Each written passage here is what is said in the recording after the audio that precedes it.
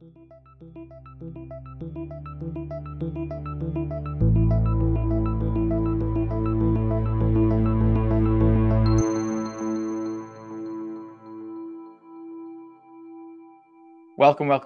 to another episode of the Untangling Web3 podcast. And today, Alec and I are doing a bit of a quick fire reactions episode to the big news. So the day we're recording this, the spot ETFs for Bitcoin have been officially approved.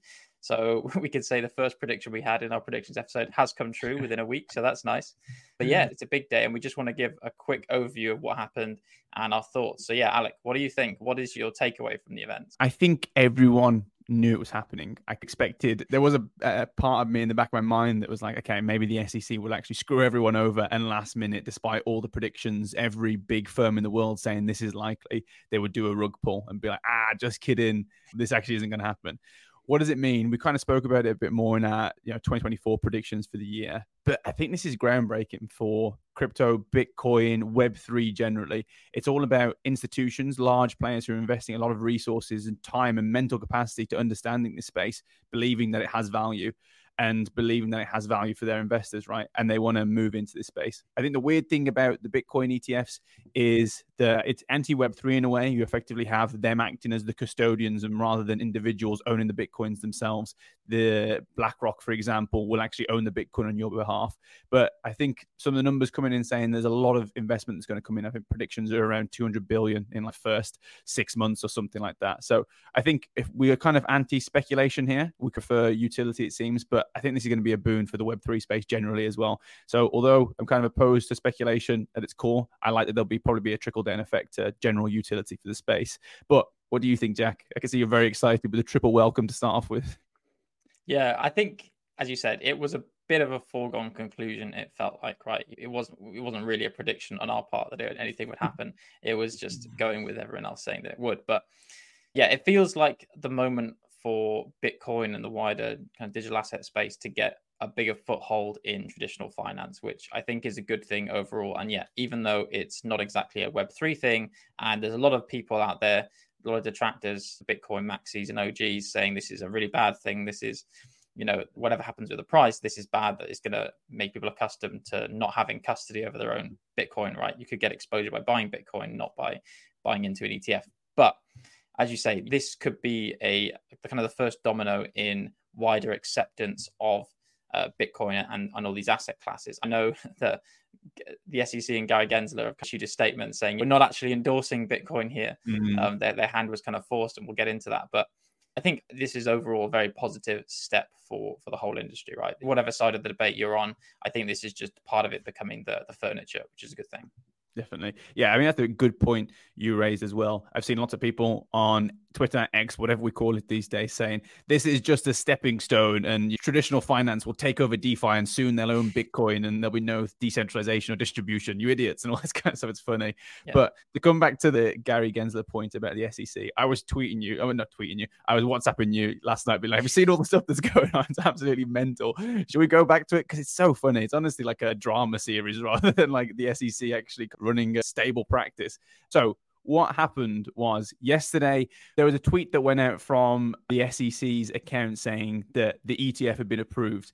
And obviously, BTC spiked. The entire crypto market spiked, I think. There was a lot of hype thinking, okay, this has finally happened.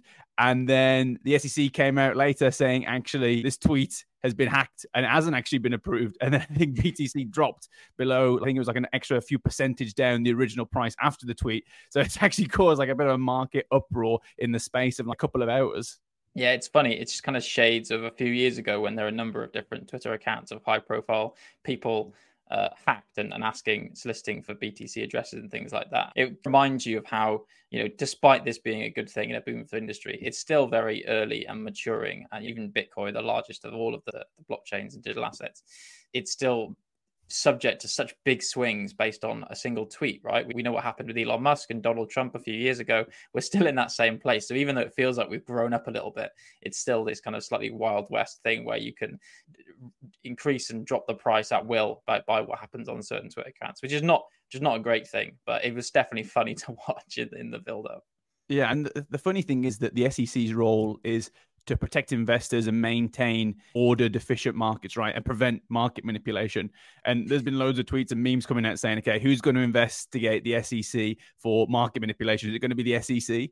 I think there was a really funny tweet that they did in October saying, careful what you read on the internet. The best source of info for the SEC is the SEC. And everyone's been like, obviously not. I think even X came out and tweeted saying, actually, they didn't have two-factor authentication on their Twitter account, which is just mind-boggling. And these are the people that we're trusting to actually kind of preside over whether things get institutional adoption. It blows my mind. Yeah, clearly they weren't paying their monthly subscription to Twitter Blue, Twitter Premium to make sure they had 2FA or whatever. But yeah, it's just a classic. We can't have a day go by in Web3 and crypto without a bit of drama that is a bit unnecessary. But to kind of boil it all down, right, what's actually happened is, again, a bit of a foregone conclusion. And really, on that point about Gary Gensler saying it's not exactly an endorsement, it does feel like that, because it looks like the reasoning for the approval is more about the appeal by Grayscale, right? So Grayscale previously applied to run their own spot ETF for Bitcoin, and that had been rejected, and then they appealed it. And it seems like more the result of the SEC going to court over this appeal and losing, essentially not being able to provide enough justification and reasoning for that initial rejection of Grayscale that has forced their hand into now approving wholesale these spot ETFs. So yeah, it feels like they're doing it with reluctance significantly. Yeah, I saw that of the 5 people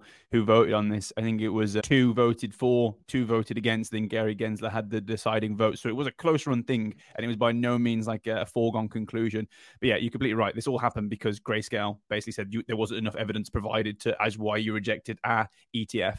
And yeah, quite importantly, Gary Gensler has said this is not a signal to, one, that we endorse or approve Bitcoin, but also he's also said this is not a signal that we're going to approve other crypto asset securities. Despite that, actually, one of the winners from this was, because I think BTC was actually a foregone conclusion. All the investment had already come in, and the price didn't change that much on the actual approval notice. I think it actually changed more on the fake approval.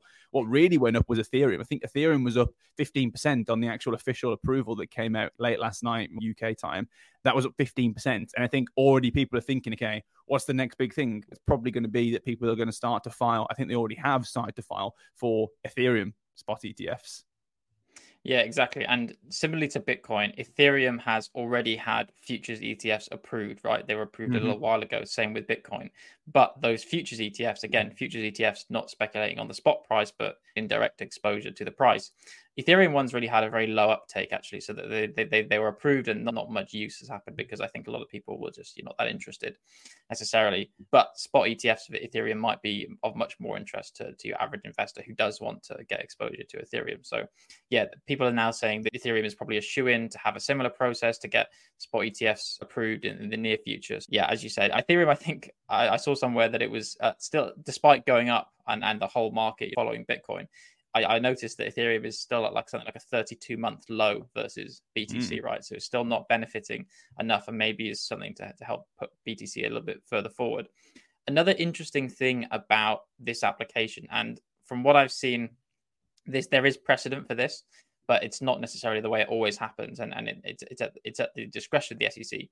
But everything was approved, so all 11 applications for the spot ETFs, because it wasn't just BlackRock. Even though we talk about BlackRock, it wasn't just them.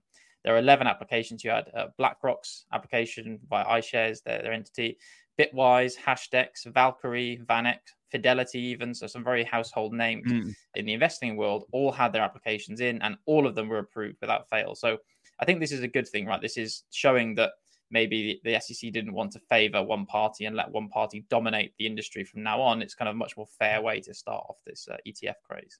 Yeah, and already a week ago, we were starting to see that all the companies that have applied for them were gearing up to trade from today, basically. As soon as the acceptance happened, which it did last night, they said they were going to be trading today. And we already saw that there was a kind of a price battle on who could charge the lowest rates for actually jumping in to their ETFs, which is quite interesting. I think that people have been changing the prices between these companies all the time and already getting quite competitive in this space. I think you raise an interesting point about Ethereum.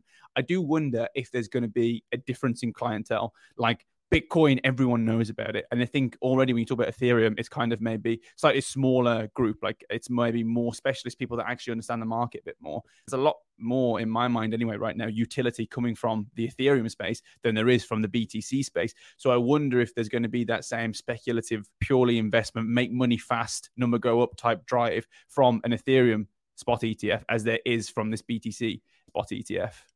My thoughts exactly. I think maybe the lack of uptake in the futures ETFs previously for Ethereum are down to the fact that if you put a pin in how much of the use of Ethereum and Bitcoin is on speculation versus building applications, then for BTC at least, it's something like 90% people are using it for speculation.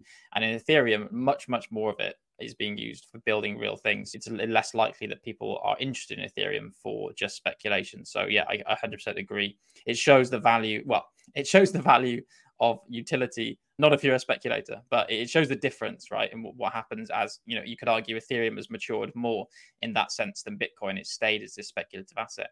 So yeah, maybe we'll see a similar lack of uptake in Ethereum, spot ETFs, who knows? One I want to highlight from the applications list actually is Grayscale.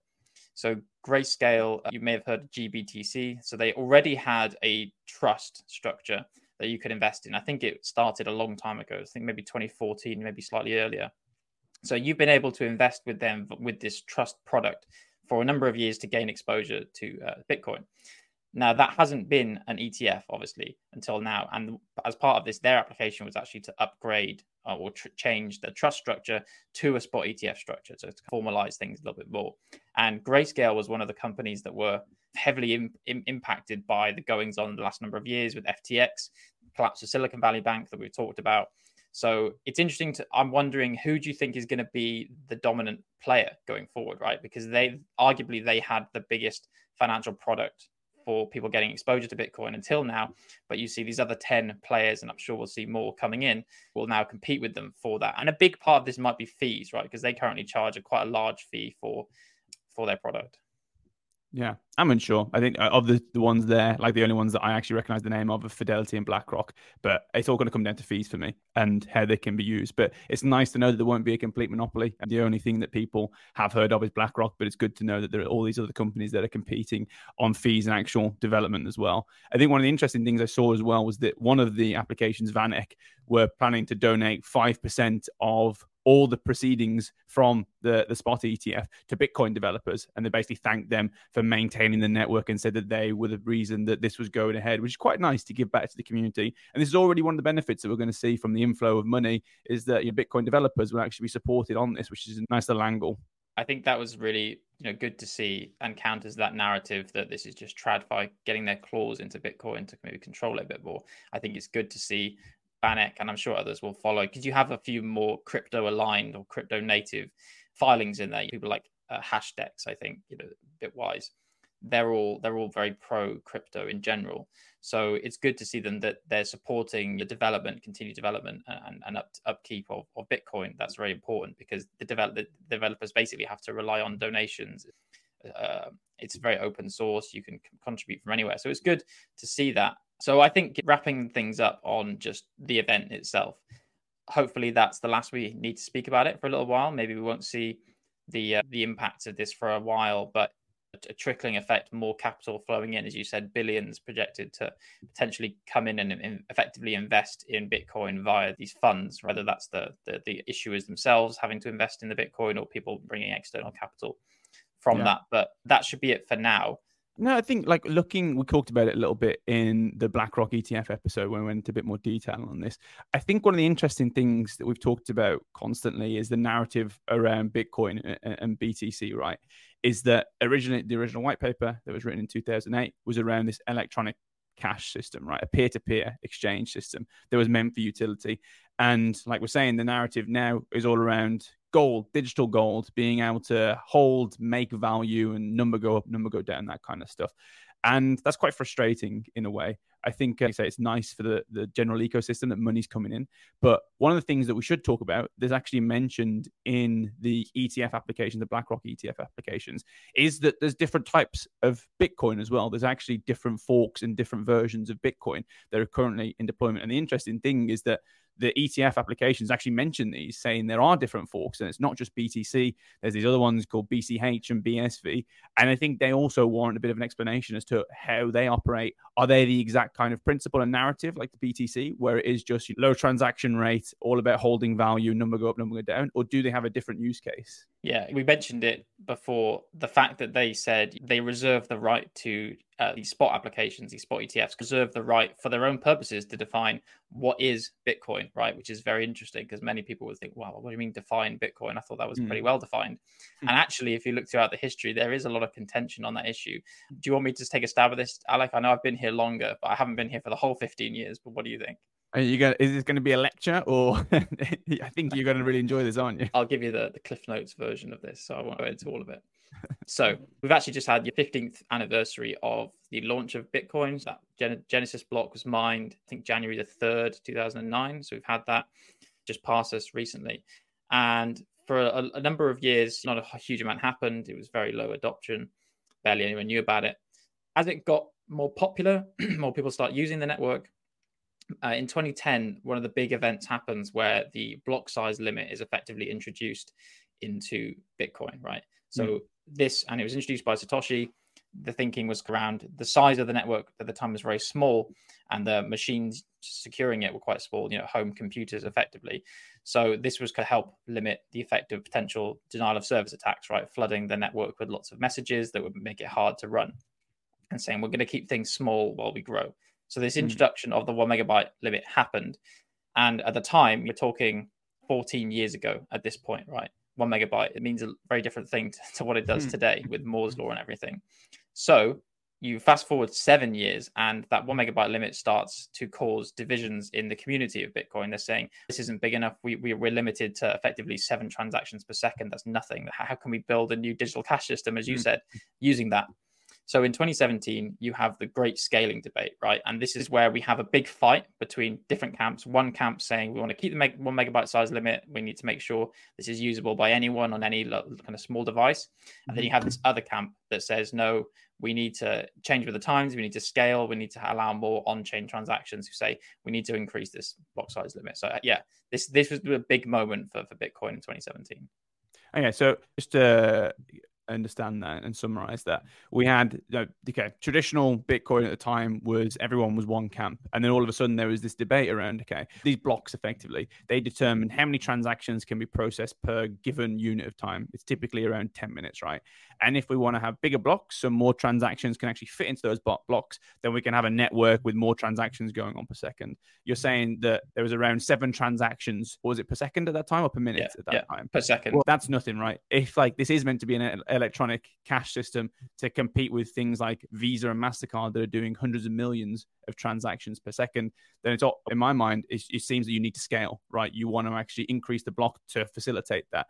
And you're saying the reasoning for actually not increasing the block size was around being able to run it on different types of computers, so not smaller computers, Raspberry Pis, mobile phones, all that kind of stuff. Yeah, it is exactly. It's much more a philosophical reason for wanting to keep 1 megabyte, right? Because 1 megabyte is nothing, okay? And every year, again, with Moore's law and the halving of cost for storage and computing power effectively, means that you should be able to double at least every year your capacity. But the philosophy is to keep it as small as possible so that anyone can be a node, quote unquote, in the network at any time, can run this on a mobile phone, can run it on a small, low-powered device, like an IoT device, maybe even that kind of thing. So it's a philosophical idea, which has not necessarily so much merit in my view. But that was one side of the camp. And the other side of the camp was, this needs to be digital money. We need it to scale on-chain. And another aspect of this is, as you said, the larger the blocks, the more transactions you can have per block. That also impacts the fees, right, that you need to pay to miners. Because if you have a small block that can't fit many transactions in, then you can have more competition to get your transaction in the next block in the next 10 minutes. So you'll end up having to pay a higher fee. And it's a big reason why we have such high fees on BTC today. Okay, so increasing the size of the blocks is around having more transactions in, so we get lower fees per transaction. Like we're always talking about how costly it is to actually transact in Bitcoin or an Ethereum right now, and it also enables faster transactions. Okay, that sounds good overall. So what actually happened then? There was this split between the two camps, or? Yes, exactly. So very contentious split between the two camps. So in 2017, I think in the summertime, you then have the first kind of major, what we call hard fork or fork in Bitcoin. So you end up with two blockchains with a shared history from this point, which is really fascinating. So everything was the same up to a point, and then after that, there's two streams that come from that. One is what we still call BTC, Bitcoin Core, today, and the other is the other camp, Bitcoin Cash, so BCH, as you mentioned, which is the kind of big block scaling camp. And one thing to mention about what happened in this fork is that as part of implementing this change, there was a big change to the Bitcoin core code, right? So that what you see today, what you think of as Bitcoin, typically how that works changed quite significantly in this forking procedure, because they introduced something called SegWit. And SegWit essentially stands for segregated witness. Now, think of witness as digital signature. So we talk about digital signatures all the time as a really powerful thing in Bitcoin.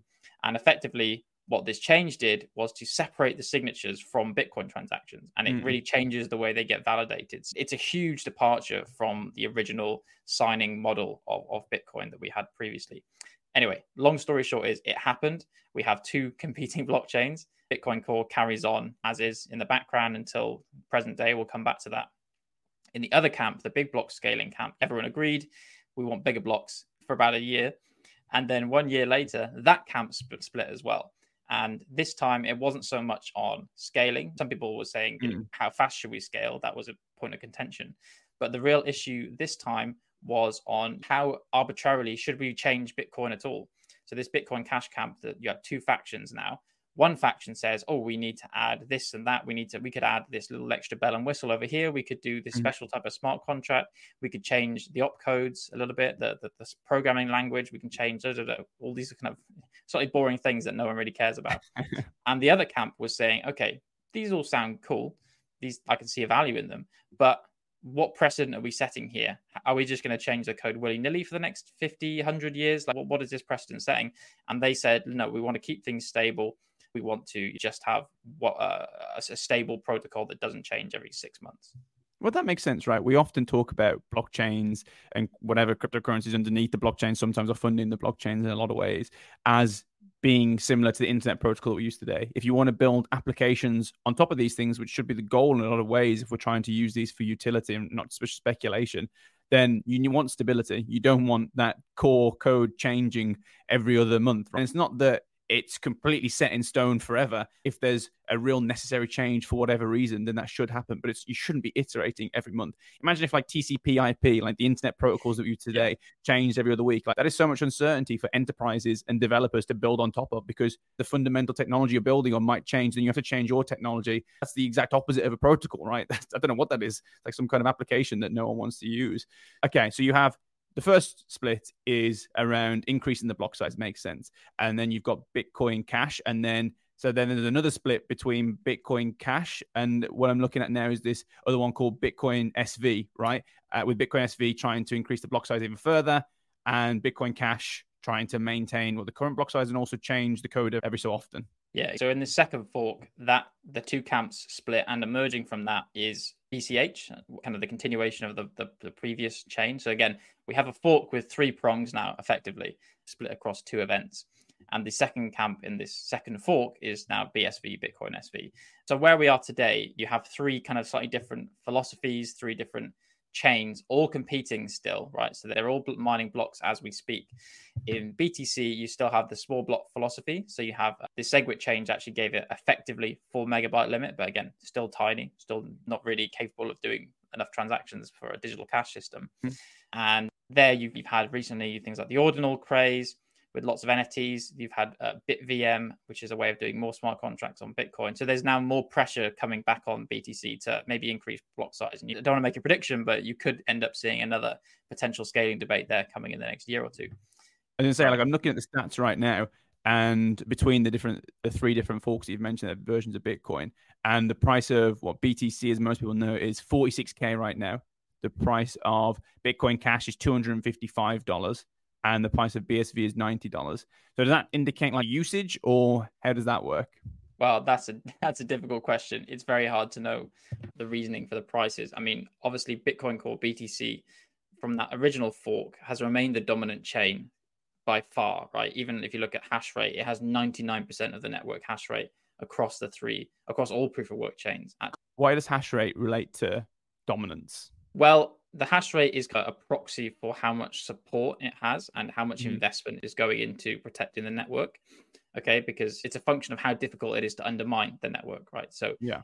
how much energy do you need to expend to come and change things or do something that is nefarious to And that's working because against these it? are all proof of work blockchains, right? So Yeah. okay, I understand. Yeah, that makes sense. Yeah, so all three are proof of work, and they're on a bit of a nice spectrum, right? So you have BTC on one end, which is small block philosophy. On the other end is BSV, which kind of has gone to unbounded block size. And it's Mhm. really interesting. It's kind of saying we want the block size to be market determined, not by some parameter in the code. So there's actually no hard block limit in the protocol of BSV. It's now just every miner chooses what they're willing to mine, and that's kind of seen that increase over time. And then BCH is somewhere in the middle, right? It's neither here nor there, really, but it has retained some of the brand that BCH had. Back in the day, BCH, at one point, there was talk of it flipping in price, BTC. It's nowhere near that Mm. now.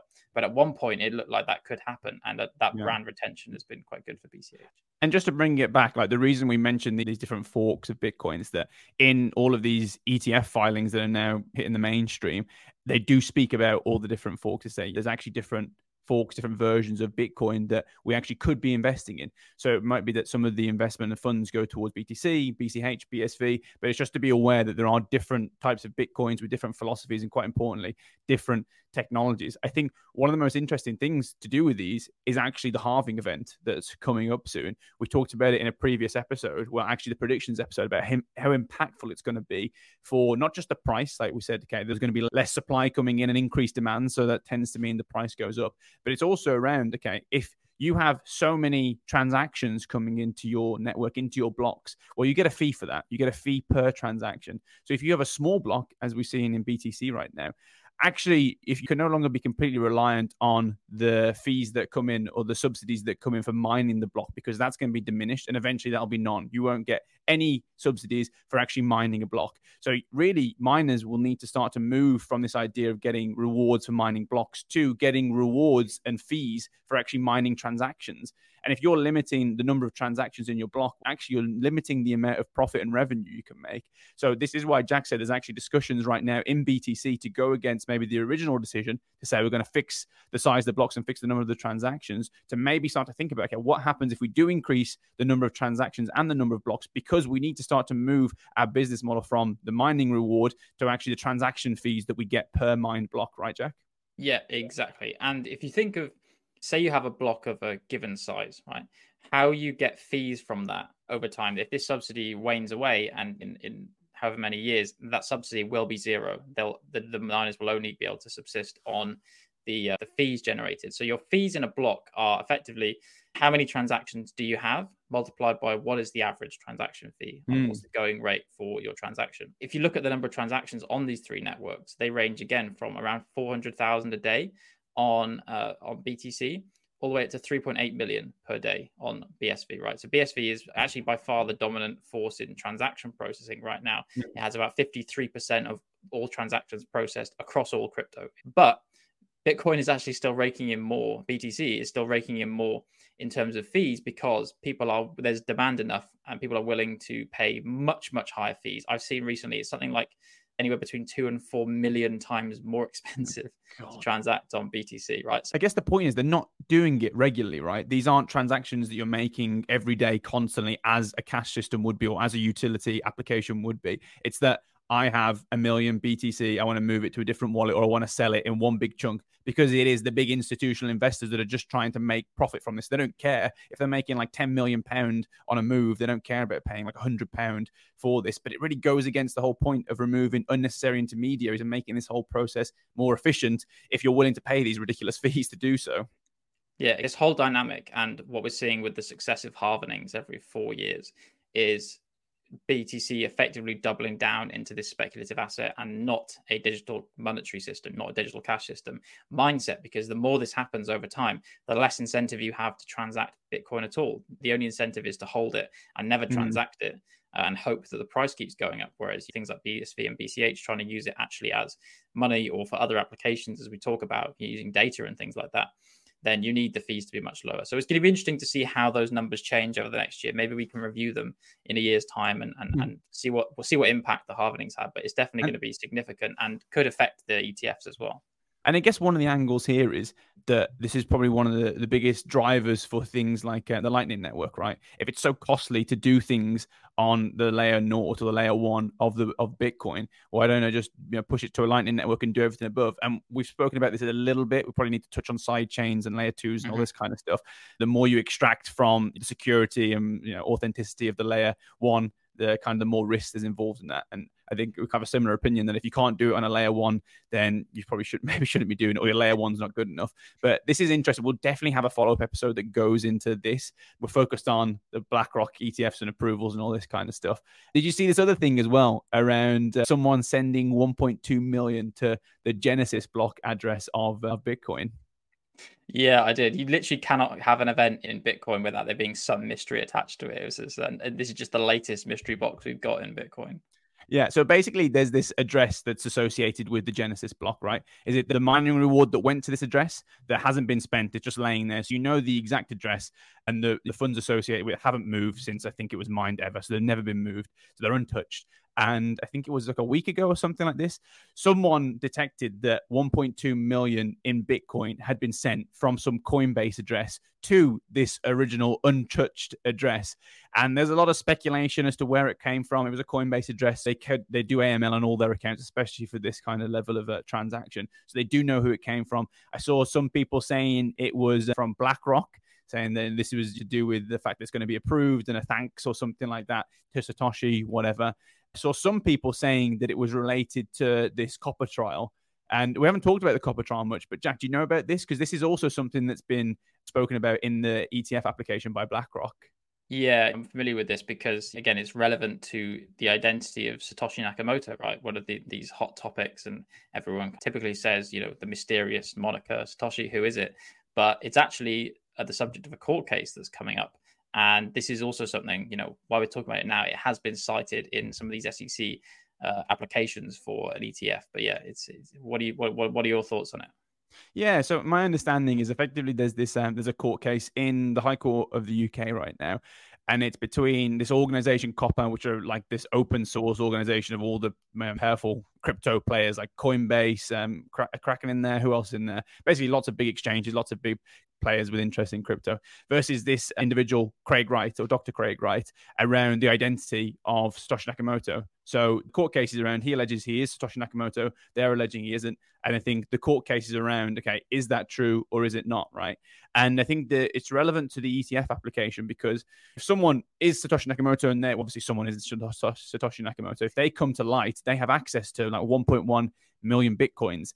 And that as like a percentage, that's like 5% of the entire supply. So there's a big risk that someone all of a sudden could just decide to liquidate 5% of the entire supply of Bitcoin. So they just mentioned it in this application to say, okay, if this happens, if this person proves they are Satoshi Nakamoto, that's a big risk for us. Like it affects the legal governance. It affects people investing in the space. It could undermine the network. So this is why it's relevant. And they just mentioned it in the application, say to be aware of this. But it'd be really interesting to see that what comes out of that court case. Yeah, I think one way or another, this mysterious $1.2 million transaction to the Genesis address will be relevant to the spot ETFs because, either on one side of the speculation, it's some kind of marketing ploy by one of the applicants for the ETFs, and they maybe we'll see them do something with it.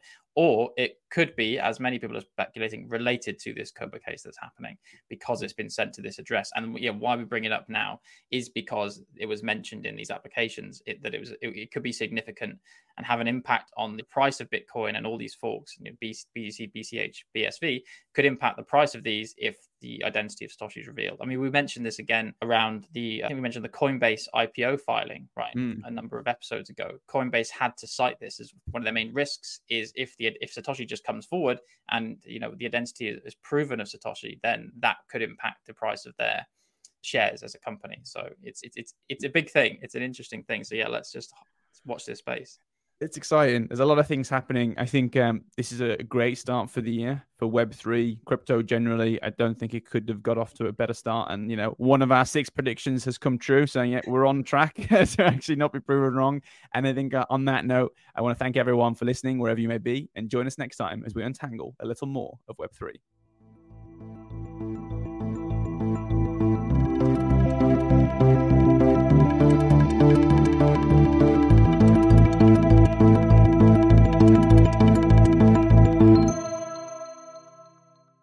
Thanks for tuning in to another episode of Untangling Web3, produced by Emma Camilleri.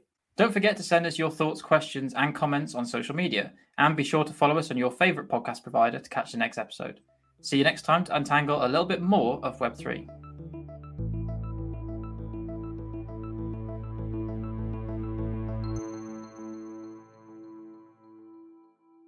The views we express here are our own and do not reflect the views of our employers.